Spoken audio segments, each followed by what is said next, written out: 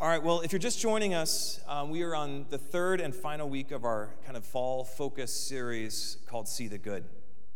And what does this mean?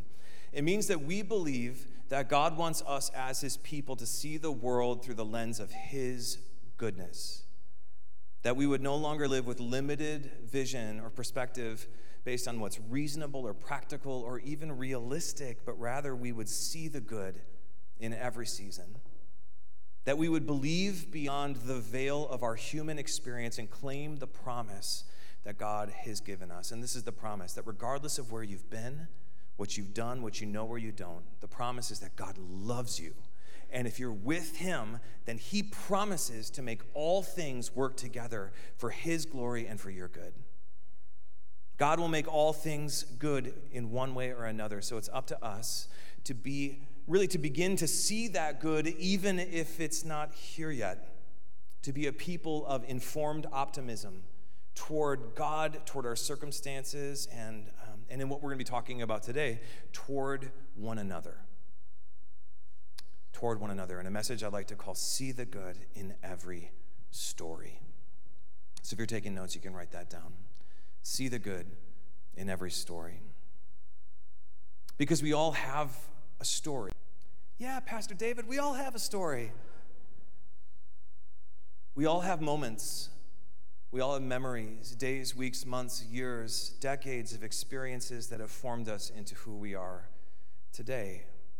We all have a story that's still being written, but still have these chapters that define seasons and situations with page upon page of complexity to inform how we navigate the world, pages that inform how we decide what's real, pages in our story that determine our convictions and our cultural norms and our favorite foods and the music we sing in the shower and what teams we cheer for on Sunday. We have these pages that reveal who we love and how we vote and what we believe to be true about justice and morality, and even more so what we confess to be true about God. We all have a story. No one here woke up without one.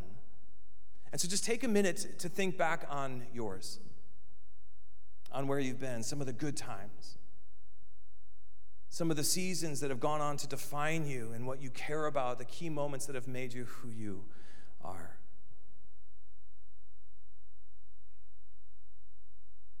Now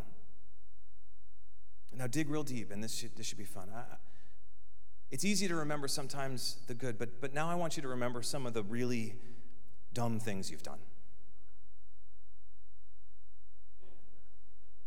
Doug's like, easy.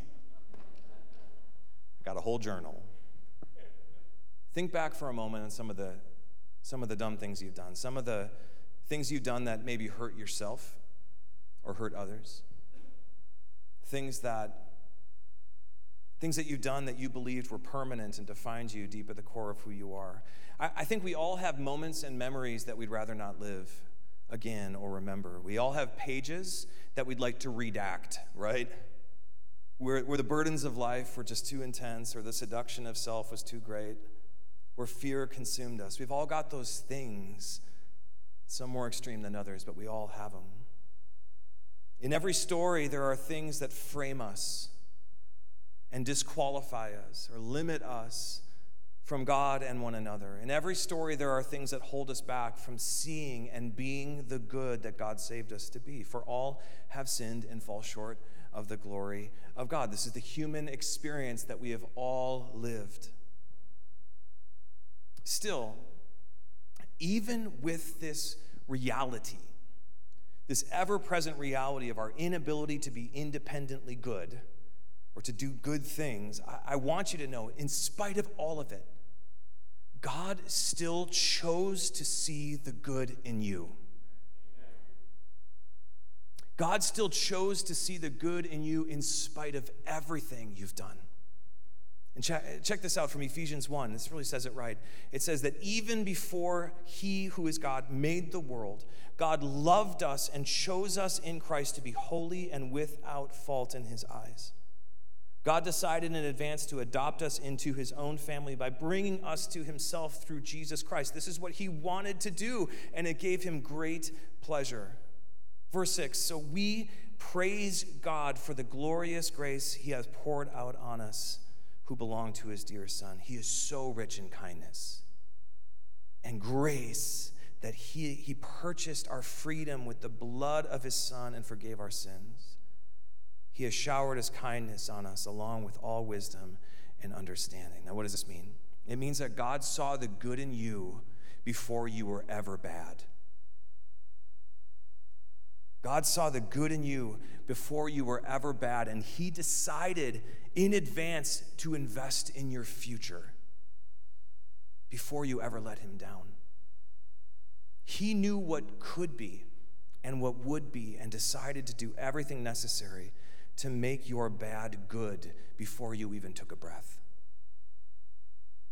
to make your wrongs right, and to free you from your future sin through the blood of Jesus before you were even born. Friends, God loved you and saw the good in you and decided that your story was worth redeeming, and so he did. If you're a Christian, then through the death and resurrection of Christ, you have been redeemed. You have been redeemed once and for all, and this is what he did. Why? It says in verse 5, he did this so you might be adopted into his family and be welcomed at his table and in his house forever. Jesus saw the good in you, in all of you, and in every story, and he did this without limits and without conditions. But even though it was without limit and without condition, this is perfect love poured out for us. Even though it was perfect, he still did it with the expectation that we, his loved, redeemed people, might go and do the same. That we might do the same, that just like Jesus did for us, we would choose to see the future good in others too.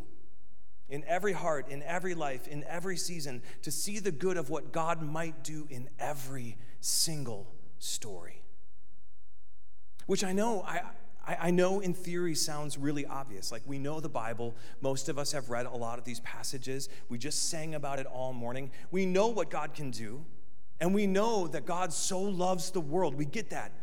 But y'all, in our everyday life, it can be super hard for us to see the good in others. It can be really challenging to see the good, especially in certain types of others. We live in a world that might be the most polarized time in the history of the world.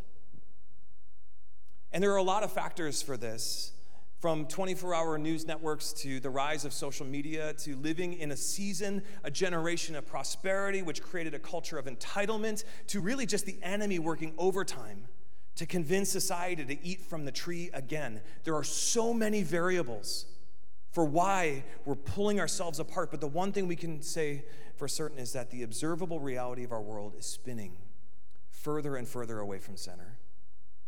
It's becoming harder and harder for people, both in and outside of the church, to see the future good in people that are different than them, in people that have different stories, in people that have different beliefs, people that have different political affiliations, people that love different or vote different or have different views on faith or science or gender or sex or money or war or the environment, or you fill in the blank. The divide is growing. The divide is growing. Frustration is growing. We're on both sides of the aisle or issue. The other is being demonized, seen as an enemy at worst, lost cause at best. In fact, check this out. Just a few years back, I was home with the kids. It was a Friday, peak 2020. I know that a lot of us have tried to block that out of our brains, but it was peak 2020 when I started hearing shouting in the backyard. And just a bit of context, I live right behind the In-N-Out on Foothill. Yeah, it's amazing. It smells good all the time. You go in the backyard, it's just like, I feel like we can eat fries without eating them. It's just the smell. But back in 2020, the corner there of Foothill and Lowell, you might remember it, it became the staging ground for these two opposing groups of people. On one side of the street was like the Trump 2020 crew.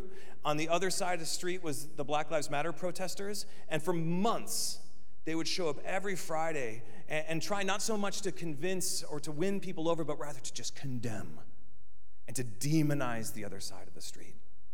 It's like there was zero capacity to see any good in the stories on the opposite sidewalk. And for a while, every Friday, we just got used to it, like when one crew started getting a little bit rowdy, they'd like rev up their engines, and when the other side started anyway, it was a mess. But as the season progressed, and as both parties grew further and further apart, one day it actually reached this boiling point of frustration. And you can kind of see, I got a picture for you on the street. And this was actually the beginning. This was before they started doing tear gas and shooting the beanbags. And all those folks at In-N-Out that just wanted a burger, right? They were stuck in the drive-thru as like 50 cop cars came around them. You can clear that for a second. And so I'm sitting in my living room, and I heard shouting from the backyard, and then helicopters and what sounded like gunshots. And so I go and look over the fence, and I see these two parties leave their sidewalks to literally take over the street. The police came, and it was totally nuts. And I know that this particular moment only happened once, and there were a lot of factors at play, but y'all, this is how stretched our world has become. And even if we're not fighting in the street, this growing polarization where we dismiss every story that isn't in our cultural library, this polarization is trying to form us into people that isolate and insulate. And I get it. I get that there's passion. I get that there's preference. I get that there's opinions. And I get that this polarization can happen out there. But the real tragedy is how what's happening out there is affecting what's happening in here. And what's happening out there is affecting the church, where even those with a deep love for Jesus, often fail to see what could be in others. Fail to see the future good from God's goodness, calling out to others to redeem their story just like he redeemed ours. Where instead of believing what Jesus might do in them, we begin to naturally assume the worst in those who might see things different, completely neglecting what we see in Ephesians chapter 1. And I want you to know that I'm not pointing any fingers here, because we're all affected by this tendency at some degree or another. We're all affected by this tendency to not see people as future carriers of God's goodness, but rather as some that are too lost to be saved. We all make assumptions, friends, of others that God didn't make of us. Assumptions that prevent us from seeing the future good in their story. And while these assumptions might seem totally reasonable to the world, I'm here to remind you that if you're a Christian, then you have been given new eyes.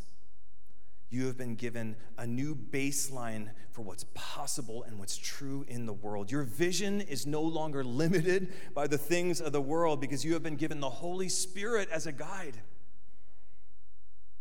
to see beyond the story so far and into where their pages might go with God's goodness. You have been given the ability to see the good in every story, and you must. You must if you're to remain faithful to your confession to Christ. He wants you to see others the way he saw you, as future carriers of his glory out in the world, whom he chose in advance. And we can, and so we must. But all that said, as we think about these moments on the macro, we think about the moments on the micro, the question is, how can we get there in this ever-dividing world of us versus them? How can we see the good in every life and every story for his glory and their good?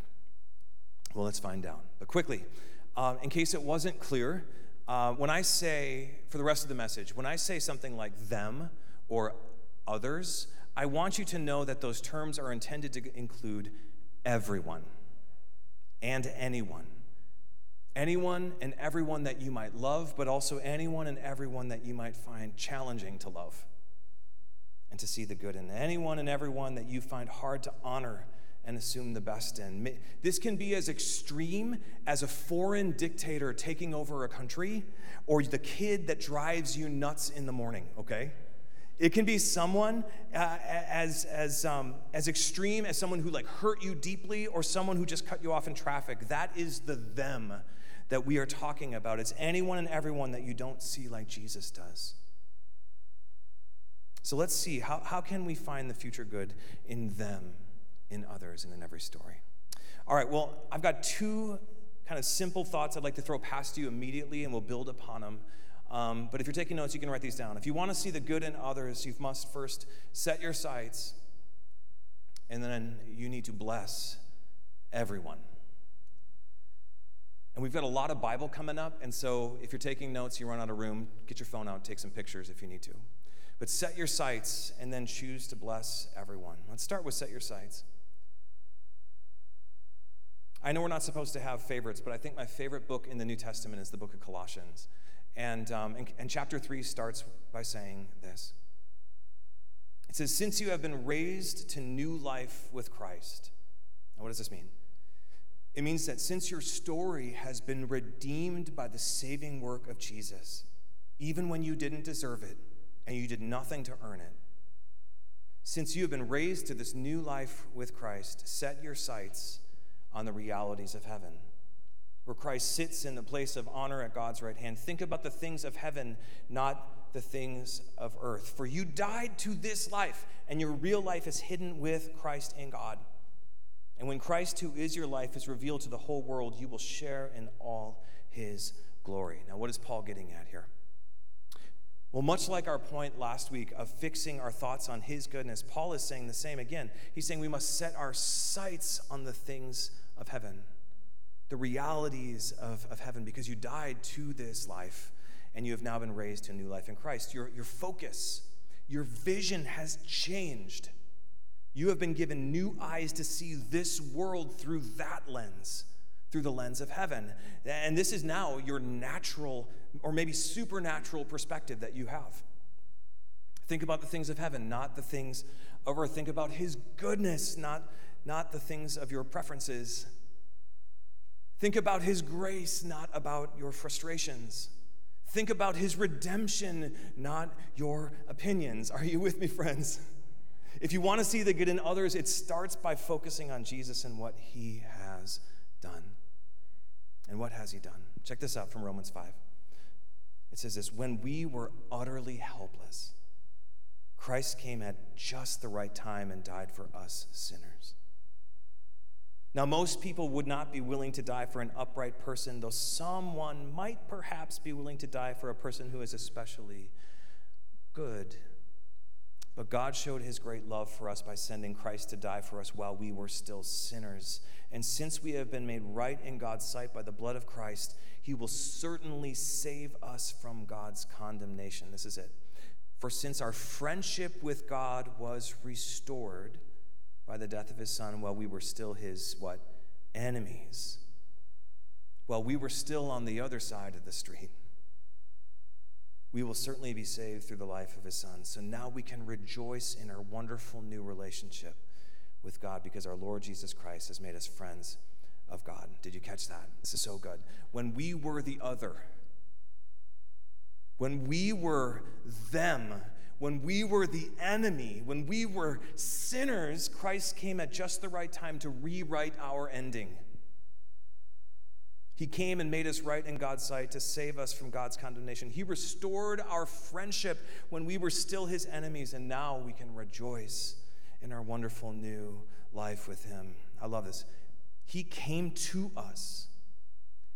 He saw us. He loved us when we had nothing to offer. When we had nothing to offer, he chose to come and make us good before we were ever bad, knowing we would be bad. And it was all for love. It was all for love, and it was all for family. So Paul is saying here, he's saying, set your sights on his goodness. Set your sights on his good. Set your sights on this reality of heaven that you have been adopted into. Set your sights on what he has done and allow what you see and what you remember and what you experience to give you fresh eyes toward others. Reminds me of a story in the book of Acts, chapter 9. It picks up with a guy named Saul. Some of you might know the writer of most of our scriptures that we're reading today.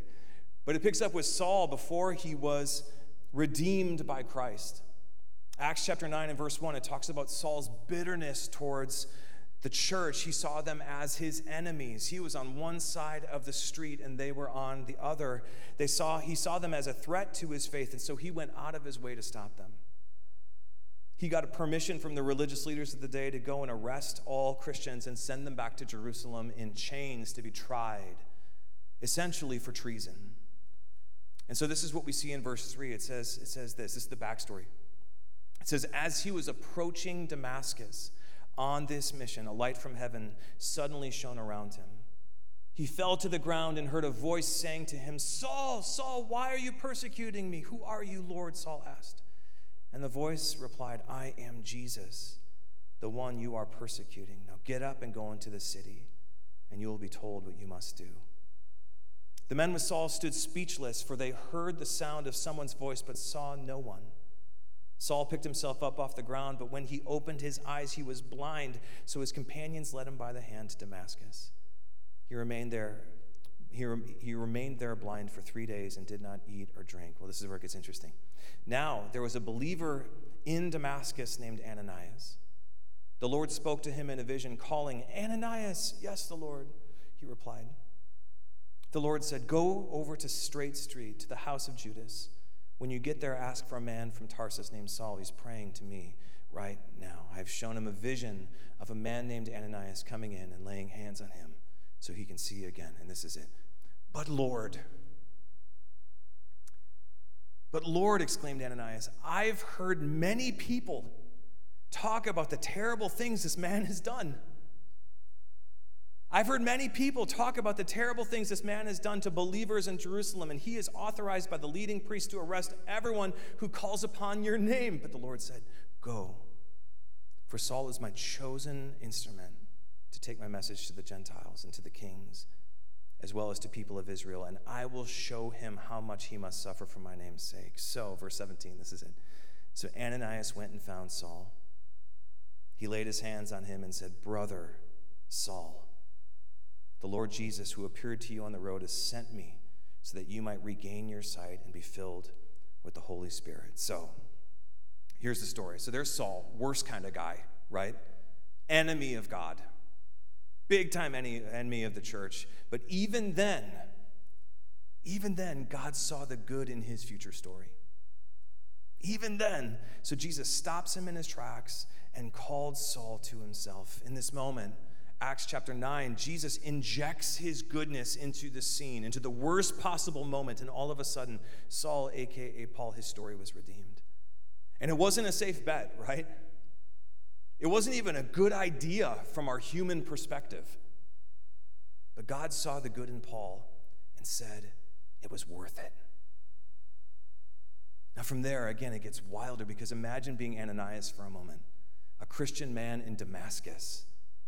As he set his sights on the realities of heaven, God speaks to him in prayer and says, hey, Ananias, so there's this guy. You might have heard of him. This guy hanging out, his name is Saul. Yeah, he killed Stephen a chapter before. Yep. He arrested a bunch of your buddies, probably. Yep, arresting Christians, probably coming for you next.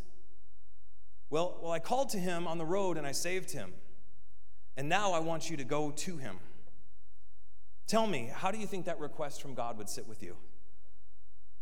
Probably much like we see in Ananias' reaction, right? But Lord, Saul is the worst. Saul is beyond repair. He is our enemy. How could you possibly ask me to go to him? But the Lord said, go. I chose Paul before the foundations of the earth. I chose him to take my message to the world. And so what did Ananias do? He went. Back to the scripture, Ananias went and found Saul. He laid his hands on him and said, Brother Saul, the Lord Jesus, who appeared to you on the road, has sent me so that you might regain your sight and be filled with the Holy Spirit. Ananias found him, laid hands on him, and called him family. Called him brother. Now think back to all the people in your life that might have wronged you. Think back to all the people that you might consider them or other, the strangers you might see. Think back to all the people that you're afraid of or the people that drive you crazy. God wants you to see the future good in them. And then he wants, ideally, for you to call them future siblings in the family of God. Just like Ananias to Saul, this is the expectation God has for his people. But the only way you can do that is if you're looking through the lens of heaven. So Paul, the redeemed, the one who Ananias saw, he says in Colossians, he says, set your sights on the things of heaven. Set your sights on him, Jesus, who loved you even in the craziest mess of your story. Set your sights on him, Jesus, and his goodness that saved you and brought you into this new paradigm, this new reality of seeing the world. Don't think about the things of earth in all the ways they don't deserve your positive assumption. Don't think of the things of earth in all the ways they don't deserve your compassion. No, you need to choose to see people like God saw you before you believed. To see the future good in every story. So set your sights on what could be, even in your enemy. And then when you do, this is number 2, you need to ask God to bless them. To bless everyone with God's goodness. Not because they deserve it, but because you know you didn't deserve it, and yet God gave it anyway. Choose to bless everyone in every story. I love how Jesus drives us home in Luke chapter 6, our opening scripture. He says this one more time. Buckle up, everybody. He says, but to you who are willing to listen, I say, love your enemies. Do good to those who hate us, those who curse you. Pray for those who hurt you. If someone slaps you on the cheek, offer the other cheek also. If someone demands your coat, offer your shirt also. Give to anyone who asks, and when things are taken away from you, don't try to get them back. This is it. Do to others as you would like them to do to you. Friends, if you want to be shown mercy, then show mercy. If you want to be treated kindly, then be kind. If you want to have someone assume the best about you, then you need to start assuming the best in others. Do to others as you would like them to do to you. Because if you only love those who love you, why should you get credit for that? Even sinners love those who love them. Jump down to verse 35. Love your enemies. Do good to them. Lend to them without expecting to be repaid. And this is it. Choose to bless, to see the good in every story. Then your reward from heaven will be very great, and you will truly be acting as children of the Lord Most High, for he is kind to those who are unthankful and wicked. You must be compassionate just as your Father is compassionate. And this was the expectation we talked about at the beginning here, that God did everything for you. God did everything for you, and his only ask is that you would do the same for others. That you would be compassionate to others as your Father in heaven has been compassionate to you. That you would choose to bless others just like God chose to bless you. And once again, I love how Jesus leaves no room for excuses here. He's saying if someone hates you, go do good to bless them. If someone curses you, choose to bless them. If someone hurts you, pray blessing over them.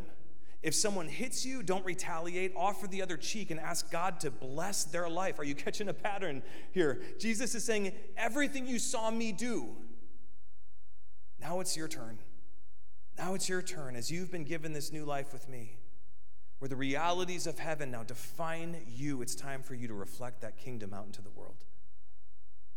To end everyone and every story, you need to ask God to bless them. Bless everyone.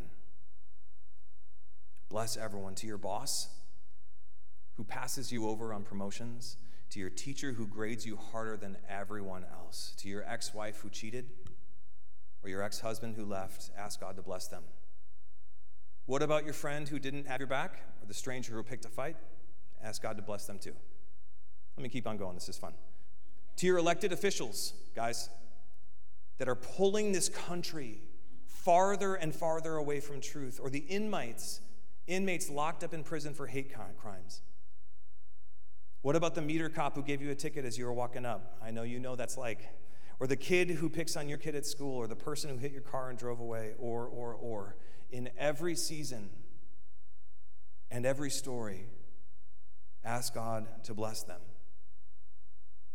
This is the way of Jesus and the only chance you got to fully see the good in this life. Because while you can't control what others do to you or how they see you or treat you, as redeemed people, you still have the agency and authority to proactively call down heaven into their life. You still have the ability to show God's goodness through the way you respond and assume the best. You have been given the power. You have everything you need to see the good in everyone. And then ask God's goodness to pen a better ending to their story by making their story our story. Because with Jesus, no one is too lost to be found. With Jesus, no one is too blind to see his goodness. With Jesus, no one is too far gone to be welcomed to his table that is always said. So hear me when I say, if they are good enough for God to save, they are good enough for us to bless. Set your sights on the realities of heaven and ask God to bless everyone with his goodness, his presence, his mercy, his kindness, his truth, his love, his forgiveness, and his redemption. Bless everyone. This is how we see the good in every story. Amen. Now, as we wrap this up today, and really this opening focus for the year, ministry year, as we wrap this up today, knowing full well this perspective might not always come natural for some, here's the challenge, because I get it, I really do. I get that this is a challenge. In fact, on Friday, so I'm working on my message on Friday, and I decided to bring Becca some lunch as she's getting her hair done. She just looks so beautiful. I don't know where you are, but hopefully you're in here somewhere. But anyway, I was on my way to bring her some lunch as she's getting her hair done, but on the way back, there was this little car, just kind of riding the truck in front of him, you know what I'm saying? And it wasn't even affecting me. Well, I was behind. It didn't even matter to me at all, but he was right on the bumper of the car in front, swerving, trying to get around, and y'all, I was so annoyed. I start thinking, man, what a jerk. Can you believe this guy?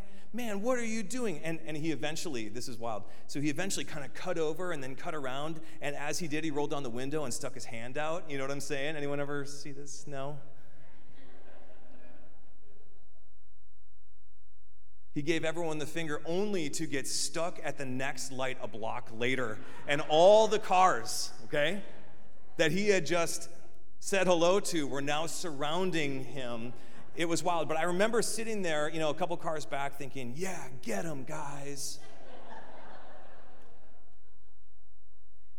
But then I felt this conviction from the Lord, right? I felt this conviction from the Lord say, come on, David, you are such an idiot. You don't know him. You don't know his story. And I felt this one phrase, he is in the world I so love. And so sitting at the light, I say, you're right, God. Bless that little annoying car with your goodness. And I'll do it again right now. Jesus, whoever that man is, I ask that you would make yourself known to him today. Draw near to him, draw near to his heart, and open his eyes to your goodness. Bless everyone. But all that said, I get that this might take some time to do because we're all still human. We all still feel. This side of heaven, we all still fear. We all still experience all sorts of garbage that keeps us from seeing people like God does. Still, if we are to be faithful to our confession, and that's why you're here, because you have made a confession to Jesus, and you want to grow in your ability to be faithful and obedient. But if we're to be faithful to our confession, we must see the good in their story. So here's the challenge. In the coming week, I challenge you to start every day by asking God to give you eyes to see people like he does. Every day, to set your sights on the realities of heaven. Start every day with this. God, help me see people like you do. Your friends, your family, your teacher, your boss, the strangers, the guy in the car. God, help me see people like you do. And then when you actually see people, nice people, hard people, and challenging people, in that moment of assessment, Follow it up by, God, please bless them with your goodness. Help them see the good in every story. So here's the two-part challenge. Start your day with, God, help me see people like you do. And then in your day, in those moments where you find yourself critical, when you find yourself condemning or even lightly judgmental, maybe just plain frustrated, whatever it is, ask God to bless them with his goodness. Help them see, help the other, help them see the good in every story. Bless everyone. And when you do, here's the deal. When you do, I promise you, your perspective will change. It will. The more you ask God to bless those people, the more you begin to see those people like God does. And the more you'll begin to realize that we're all the world God so loves. We're all a story that God wants to redeem for his glory. We've all fallen short of the glory of God. We've all got a beginning that we didn't choose. We've all got a middle we're making the most of. And we've all got an end that is still to come, but one that Jesus wants to rewrite for our good. So let us be a church, friends, that chooses to see the good in every story, recognizing first the future good God saw in ours. And let us be a church that sets our sights on him, the realities of heaven, and allow what we see to create in us fresh eyes for the world that God so loves. And finally, let us be a church that blesses everyone. Wouldn't that be amazing if our reputation here at Highlands was that we are a church that blesses? We are a church that sees the good. We are a church that blesses everyone by asking God's goodness to come and invade their hearts for everyone that God puts in our way. And it's also the world might know what God is like, amen? It's also the world might know and believe and be saved, so the lost might be found and the found might live free. Let us be a free people. Let us be a found, free people that see the good in every season and in every story. Amen? Amen. Well, I'm going to pray for you, and then we are going to be dismissed and hopefully go do something fun together. But I just want to pray for you specifically, anyone that's holding on to things that need to be let go of, anyone that is just holding so tightly to frustration or fear or anger, whatever it might be that's holding us back from seeing the good in others.